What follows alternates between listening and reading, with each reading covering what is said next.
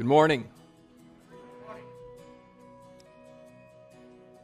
There are several things that you're supposed to do when you're a guest preacher. It's not written down anywhere. You just know you're supposed to do them. You're supposed to say, "I'm glad to be here." And I am.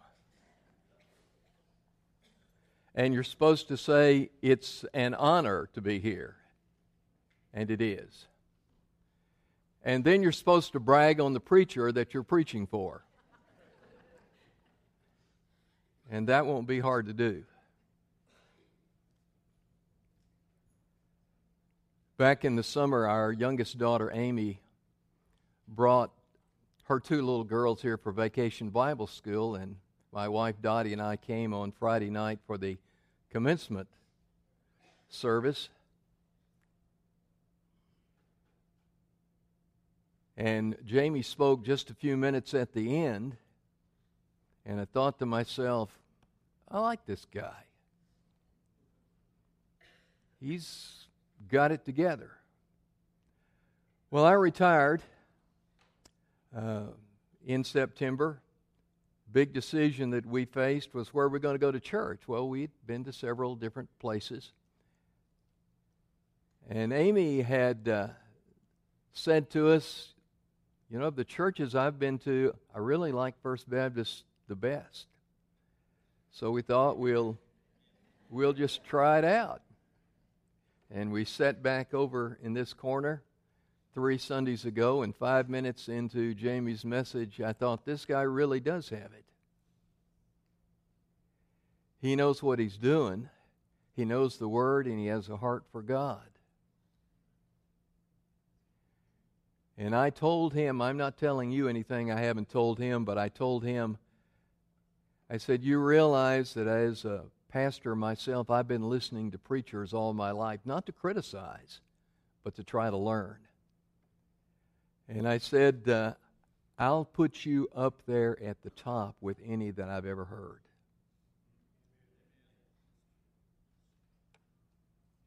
And I do mean that with all my heart. I've thought about the fact that it might be well for you to form a committee. And the committee would be made up of those who know how to spot pulpit committees. So if a pulpit committee gets in here some Sunday morning, this committee might want to go and suggest that they might leave. Or you could take another approach, and you could go to them and say, "Are you a pulpit committee? Great. We've been praying for some pulpit committee to come for a long time. We've been trying to get rid of our preacher, and we don't know how to do it."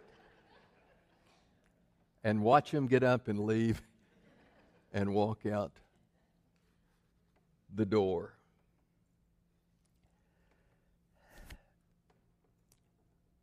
After that Sunday that we were here, Jamie and I had lunch together, and we talked for about 2 hours. And after that 2 hours talking together, I came away with several impressions. Number one, he's wise beyond his years. And then I was shocked to find that he has such limited formal theological education, and I was really impressed then. You know, there are guys that can have more theological degrees than a thermometer and not know how to share the Word of God in power and truth. He's a keeper, folks, but I think you already know that, right?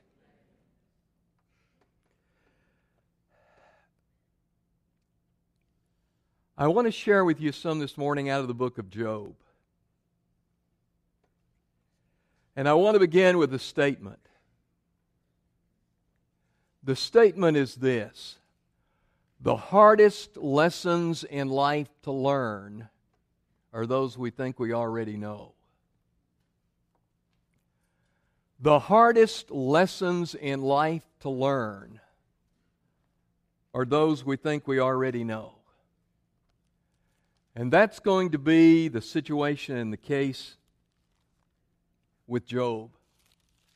The opening verses in this book And we're going to do a walk through the book. Obviously, we can't do verse by verse, but we're going to do a walk through.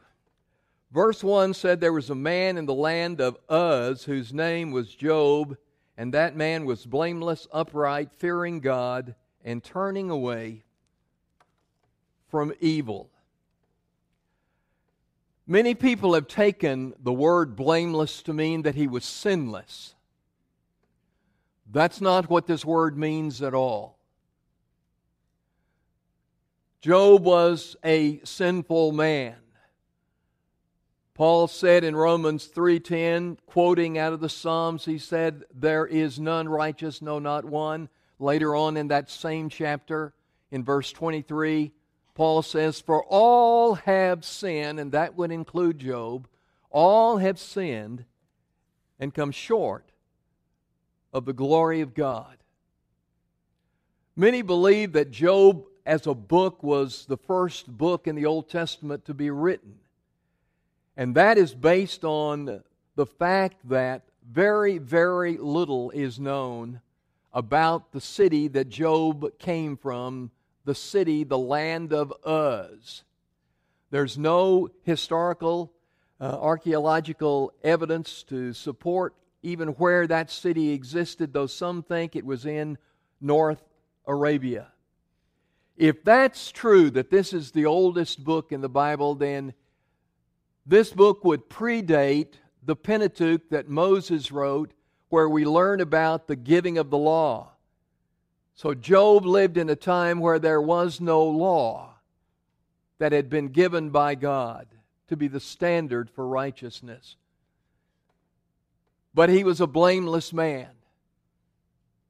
There was nothing in his life that you would look at that you consider to be willful sin, willful disobedience to God.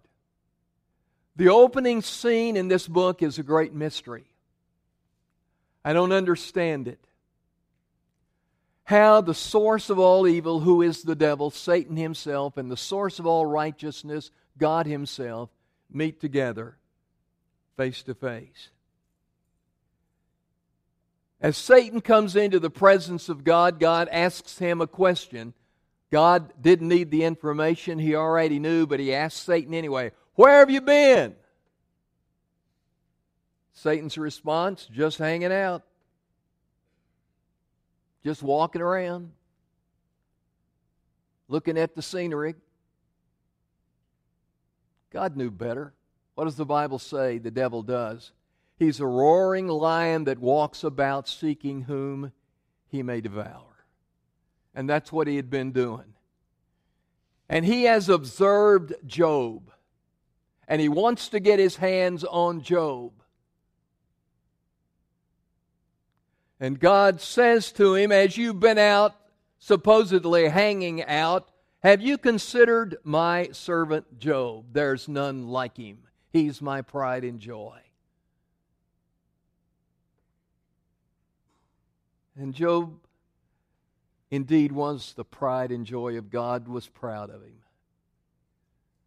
But the devil says, hey, listen, let me get my hands on him and you watch him. He'll curse you.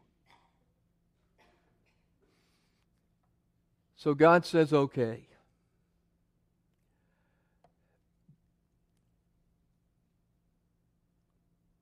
There's comfort in what we find in this passage, but there's also some things that disturb us.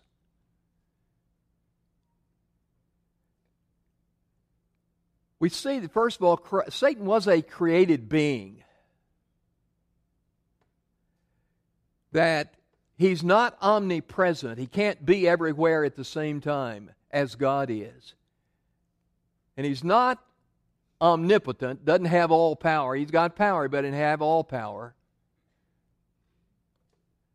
And God limits what he does. He doesn't do anything without God's permission. Well, you know the story. Job, the richest man in all the world at one moment, and the next moment he has nothing. He's got 10 kids. 3 daughters, 7 sons. They had their own homes, which means Job and Mrs. Job were suffering from the empty nest syndrome. But there's another point that I think is important about knowing that all these kids lived away from home. If there were 10 of them, considering the age range, there probably were grandchildren as well, and we really don't know what happened to the grandchildren.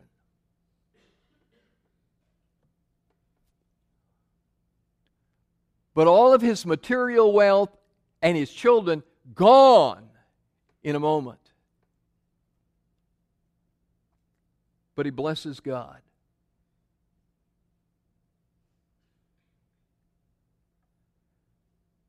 He gives praise to God.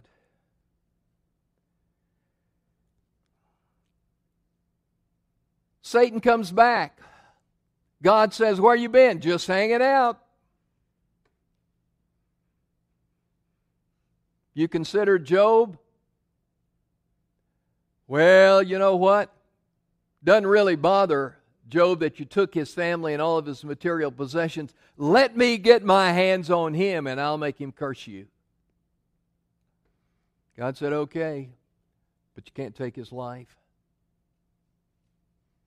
So suddenly Job has boils all over his body. When I was a kid, I had one boil. Anybody here ever have a boil? One of the most painful things physically, but also socially, that you can have. You got a boil? I don't want to be close to you.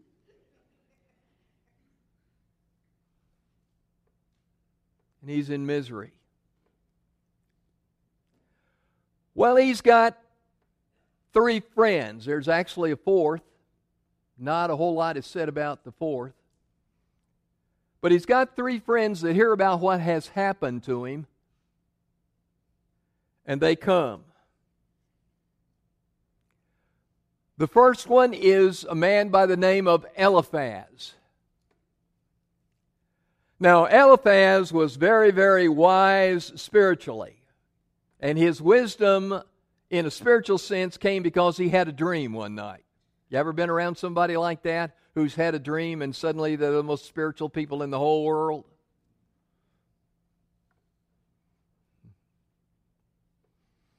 I had a lady several years ago, wasn't here in this town, but she came running up to me on Sunday morning. "I had a dream last night and I want to tell everybody about it this morning." And I said, "Well, why don't you tell me first?" And it was an R-rated dream. And we decided it best not to let people know about her dream. But that was Eliphaz. He was an expert in spiritual matters now because he had a dream. The second guy was a guy by the name of Bildad. Bildad is the shortest man in the Bible. How you know that? Because his name is Bildad the Shuhite.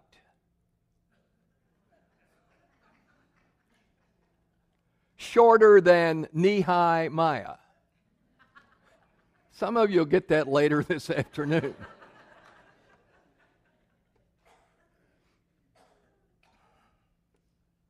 Then there was Zophar. Zophar was the world's foremost authority on everything. Ever met anybody like that? Zophar was full of little religious sayings. We still have people today that throw around little religious sayings that are not biblical.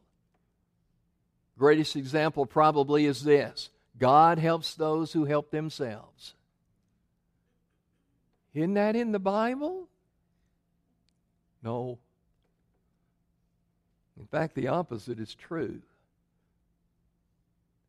God moves into those who recognize they can't do it themselves, and they must trust Him totally and completely.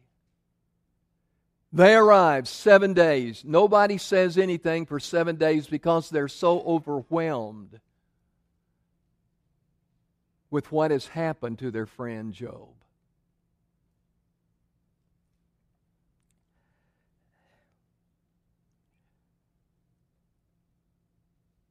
what is going to happen now is that Job's going to speak, and then his friends are going to speak, and there are going to be these exchanges back and forth.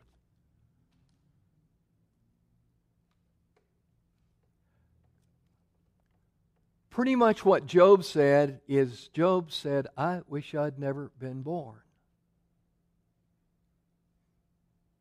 He didn't say he was thinking about committing suicide. He just said, I wish I'd never been born. Ever been there?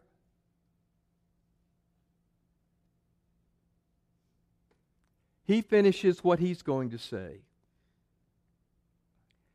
And then the three start. You can summarize pretty much everything that they said in just a few words. They were saying, Job, your problem is sin. God wouldn't do all this stuff to you if you hadn't sinned. And we realize that everybody around thinks you're a good guy. And we realize that you've done a whole lot of good things in your lifetime. You've helped a lot of people who were hurting. You've helped a lot of people who were suffering. But we know better.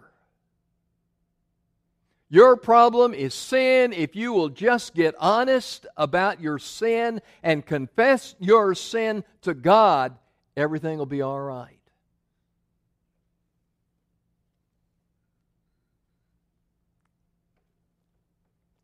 I've been guilty of this. I'm sure some of you would agree with me that we all have been guilty of this. When we see somebody going through a rough time in their lives, we conclude, I wonder what sin they committed to make God chastise them this way.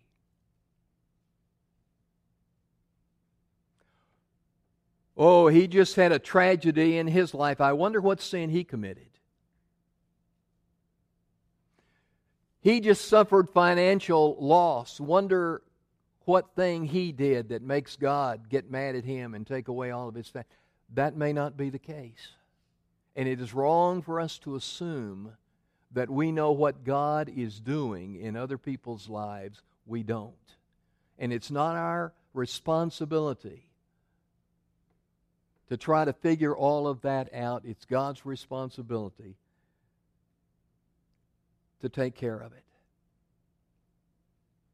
So pretty much, if you wanted to sum it in one word, they were saying, Job, you're a hypocrite. You're not what you pretend to be if you'll just confess your sin. Things will be all right. And Job responds, I am not aware of any sin in my life. If I knew that there was sin in my life, I'd take care of it. God has not revealed to me any sin in my life. Little side point here, folks. When God wants to convict us of sin in our lives, He will do so specifically, not generally. If there's sin in my life and God through the Holy Spirit wants to convict me of some sin in my life, God is specific and puts His finger on this point and said, that's your problem, deal with it. On the other hand, Satan accuses generally, never specifically. There are people running around today all covered up with guilt. And you can ask them, why are you so covered up with guilt? I don't know, I just feel guilty. Is there anything specific about which you feel guilty? No, I just feel guilty. Then if you just feel guilty without anything of a specific nature to be the reason for that guilt, then it's not coming from God, because God will convict us specifically. The reason you feel guilty is because Satan is accusing you. Get a life, get over it, move on. So all of this stuff goes back and forth. Key passage, chapter 27. of Job.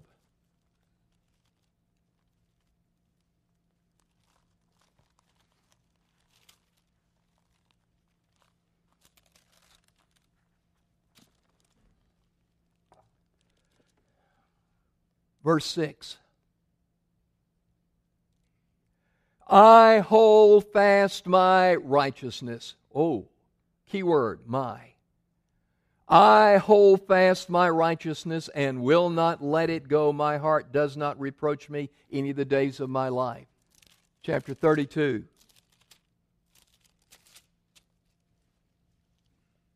Verse 1.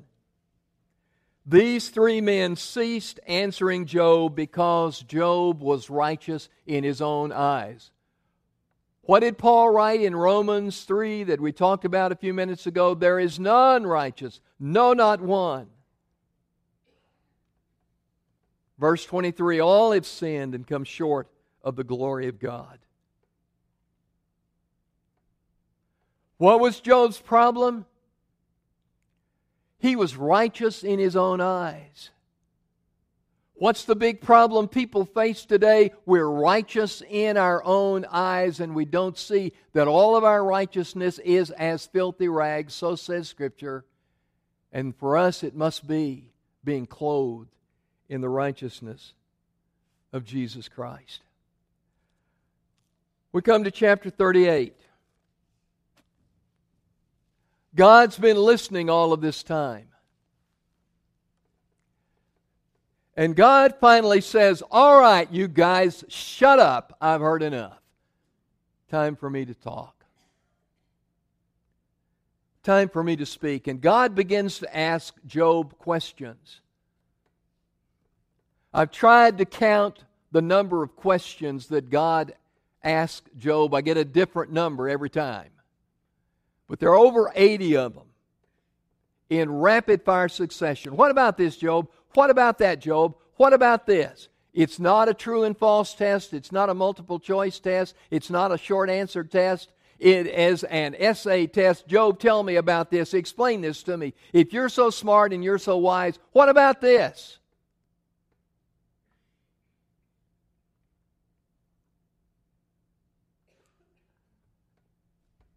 Chapter 40.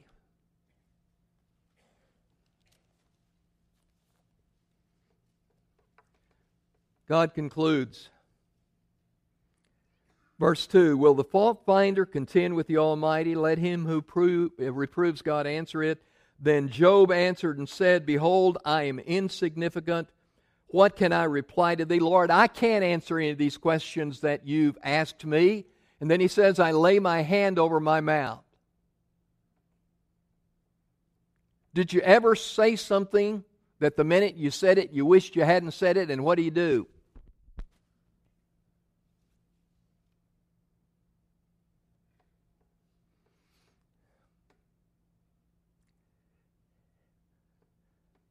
Behold, he said, I'm insignificant. Job's saying the same thing that Isaiah said in chapter 6 when he saw the Lord. What did he say? Woe is me. Job's saying, woe is me.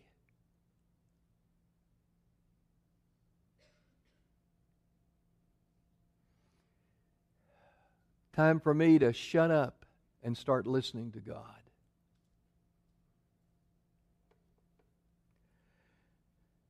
Time for me to shut up and start listening to God.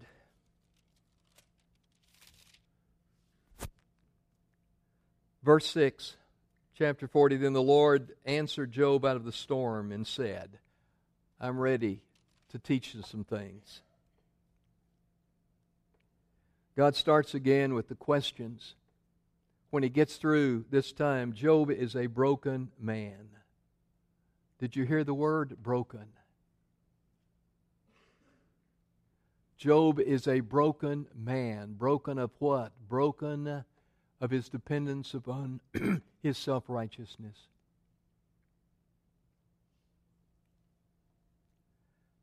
I heard somebody say something, excuse me, years ago. They said God never uses any man greatly until he hurts him deeply. Ouch. God never uses any man greatly till He hurts him deeply. And if you look at the lives of all the great men in Scripture, you'll see how God took them through a time of pain and suffering. We have to be broken of self-will. What do we say at the beginning? The hardest lessons in life to learn are those we think we already know.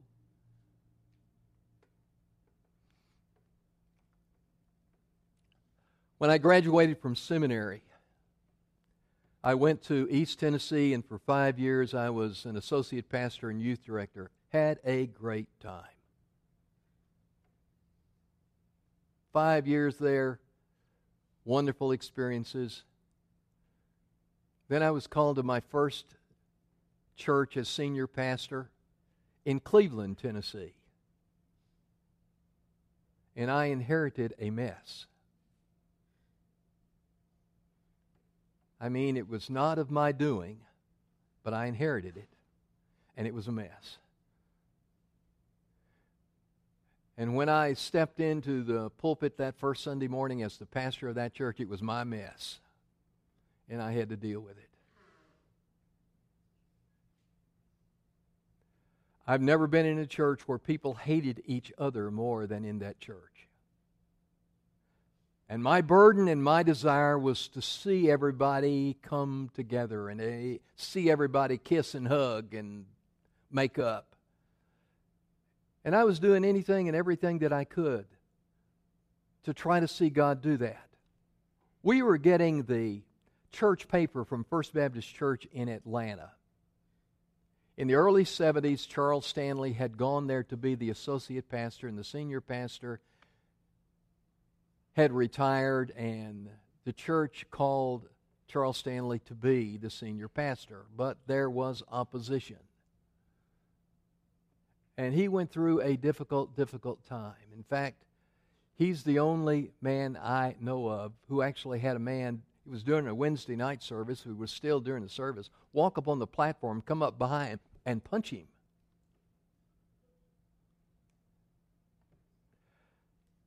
Well, I began reading that church paper and reading about how he was preaching a series of messages on brokenness. And in his pastor's column, he would talk about how on Sunday night, as he was preaching these messages on Sunday night, after he would finish the message, the altars would be full of people getting right with each other and getting right with God. And in my mind, I thought, that's what needs to happen here. So what did I do? Got his tapes. And I began to listen to those messages, and I took notes, and I listened again, and I took notes. And finally I was ready, and I began to preach those messages that pretty much I'd tried to make mine, so it wasn't total plagiarism. Every preacher steals from other preachers. You know that. So I preached that first message, and I preached with fervor and passion, and I gave the invitation expecting the altars to fill up. Nobody came. Nobody responded. Next one in the series, same thing, same result. Nobody responded.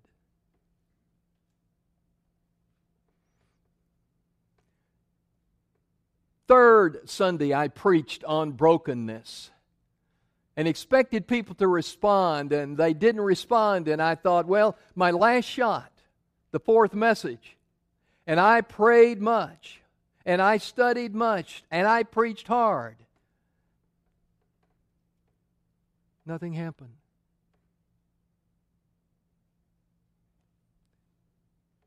On Monday, trying to think back on these weeks, I began to say, God, what's wrong? What was the problem? And one of those times when God spoke, you mean He spoke audibly? No, it was clearer than that. God spoke saying, those messages weren't for them, they were for you. What do you mean, God? They weren't for them. They were for you. Before you can tell anybody about their need to be broken, you need to be broken. But God, haven't I already been broken? Most difficult lessons in life to learn are those we think we already know. And God began to pull back the layers of my life and show me what was wrong with my life. And it wasn't pleasant. In fact, it went on for about a year. The Lord began to reveal to me people in the past that I had offended, some when I was in college, and I had to write to the alumni office and ask for addresses and write letters to people and say, when we were in school together, I offended you, I wronged you, I'm sorry.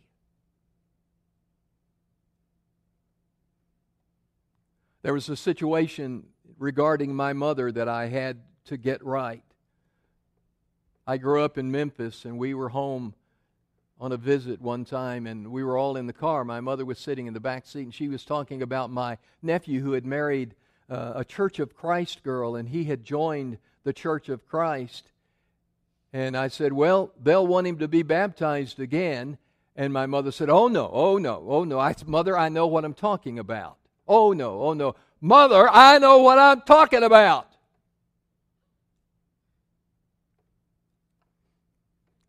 I was right, but I was wrong in being right. Do you know that you can be right and be wrong in being right?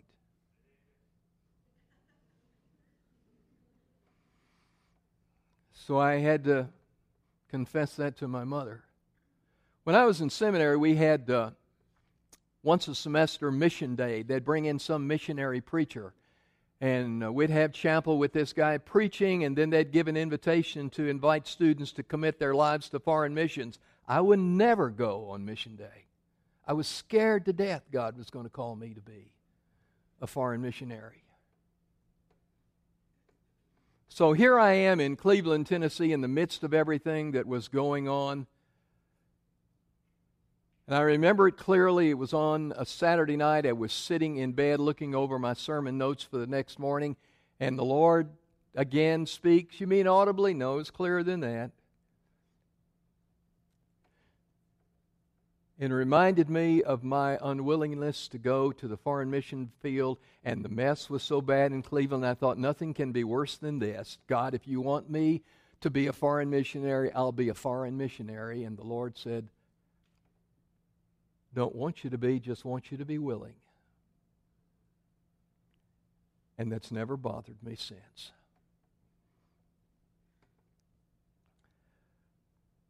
Never bothered me since. Look in chapter 42.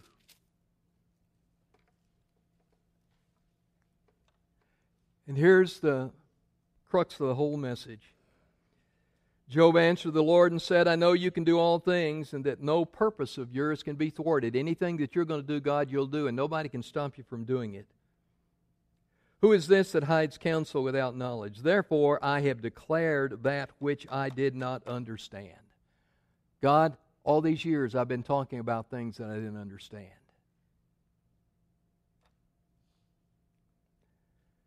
Things too wonderful for me, which I did not know. I'm ready to listen.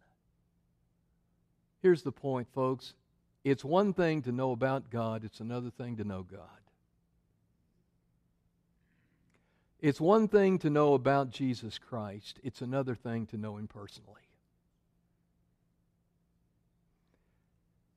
And what bothers me and bothers most pastors that I know is that we minister to people who have confused knowing about God with knowing God. Who have confused knowing about Jesus Christ with really knowing Jesus Christ personally. And there is a vast, vast difference in all of that.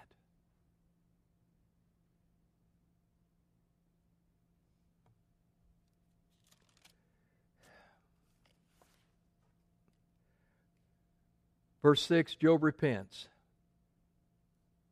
God, I'm sorry. Been wrong. You notice that God never says anything else to Job after he repents? The issue's settled. Some people would call this moment in Job's life an aha moment. You ever had an aha moment? Aha. I get it. I see it. I go to the city jail every Sunday afternoon. Been doing it for a number of years. Most interesting. I have some that go with me and help me. We basically have 3 services. We have one for the ladies. There are 2 big dorms there. We have a group go in one dorm. Another group goes in another dorm. And you can watch those guys. I'm not with the ladies, so I can't speak from firsthand experience with them, but I assume it's the same thing. But I watch those guys, and you begin to share the gospel with them. You begin to share how God loves them, how God can give them a new life, and they have aha moments. You can see, you can read their faces. But here's the problem. When they have an aha moment, doesn't necessarily mean they're going to do anything about it. Luke 15, the prodigal son had an aha moment. He was in the pig pen. He was out of money and out of food. And Jesus, in giving this parable, said, and when he came to himself, he said, this is what I'm going to do. I'm going to go to my Father. I'm going to get things right with my Father because at least there's food there. That was his aha moment. But it says immediately, at that point, he got up and went to his Father. The aha moments in jail many times end up by saying, when I get out of here, when I'm released, or when I get back home, or when, then things are going to change. No, if things aren't going to change right now, they're not going to change.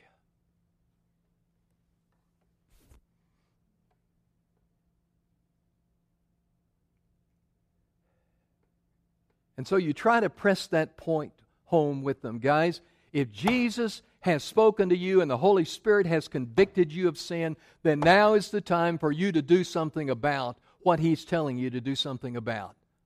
Not when you get out, right now. Job had seen God as Isaiah saw God, and when he saw God, he saw himself.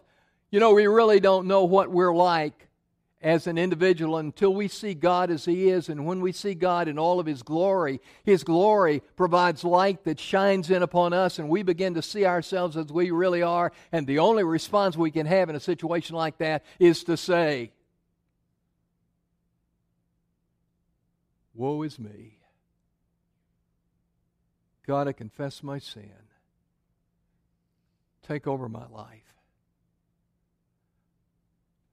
Like Job, God, I knew about you, but now I know you. And maybe some this morning, and only the Spirit of God can convict in this situation, but who may say, that's me. I've spent my life in church. I know a whole lot about God, but I don't know Him. He's not personal to me. I've learned all about Jesus in Sunday school. All the years attending Bible classes, I've known about Jesus, but I've never met Him personally.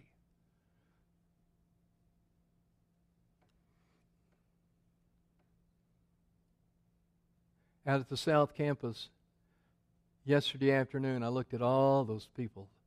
All those people. And I found myself asking the question, I wonder how many of the people that are here this afternoon really do know what it is to have a personal relationship with Jesus Christ. And I fear it may be as high as 90%. And the fields are white unto harvest because there are people desperate to know that Jesus is real. Not up here, not knowing about Him, but knowing Him. Hardest lessons in life to learn are those we think we already know. If we think we already know all there is to know about God and have a relationship with God like we ought to have, then we may be in a situation where God says, I can't teach you as long as you think you know everything. But when we say, God, I don't know it. I really don't. I love that passage in Philippians 3, verse 10, where Paul, at the end of his life, Hey, Paul, as a Jewish boy, grew up being taught about God. But in Acts 9 on the Damascus Road, Paul came to know God, the God that he had known about. Now he knows Him. And he had spent his life serving Him, learning more and more. And here in Philippians 3, he's coming to the end of his life. But what does he say? In verse 10, he said, "Oh, that I might know Him and the power of His resurrection." Paul, you've been serving Him much of your life. You're saying that you want to know Him. Yeah, I know a lot about Him, but there's still so much more. I want to know that I might know Him and the power of His resurrection. Still learning. Still learning. Haven't arrived.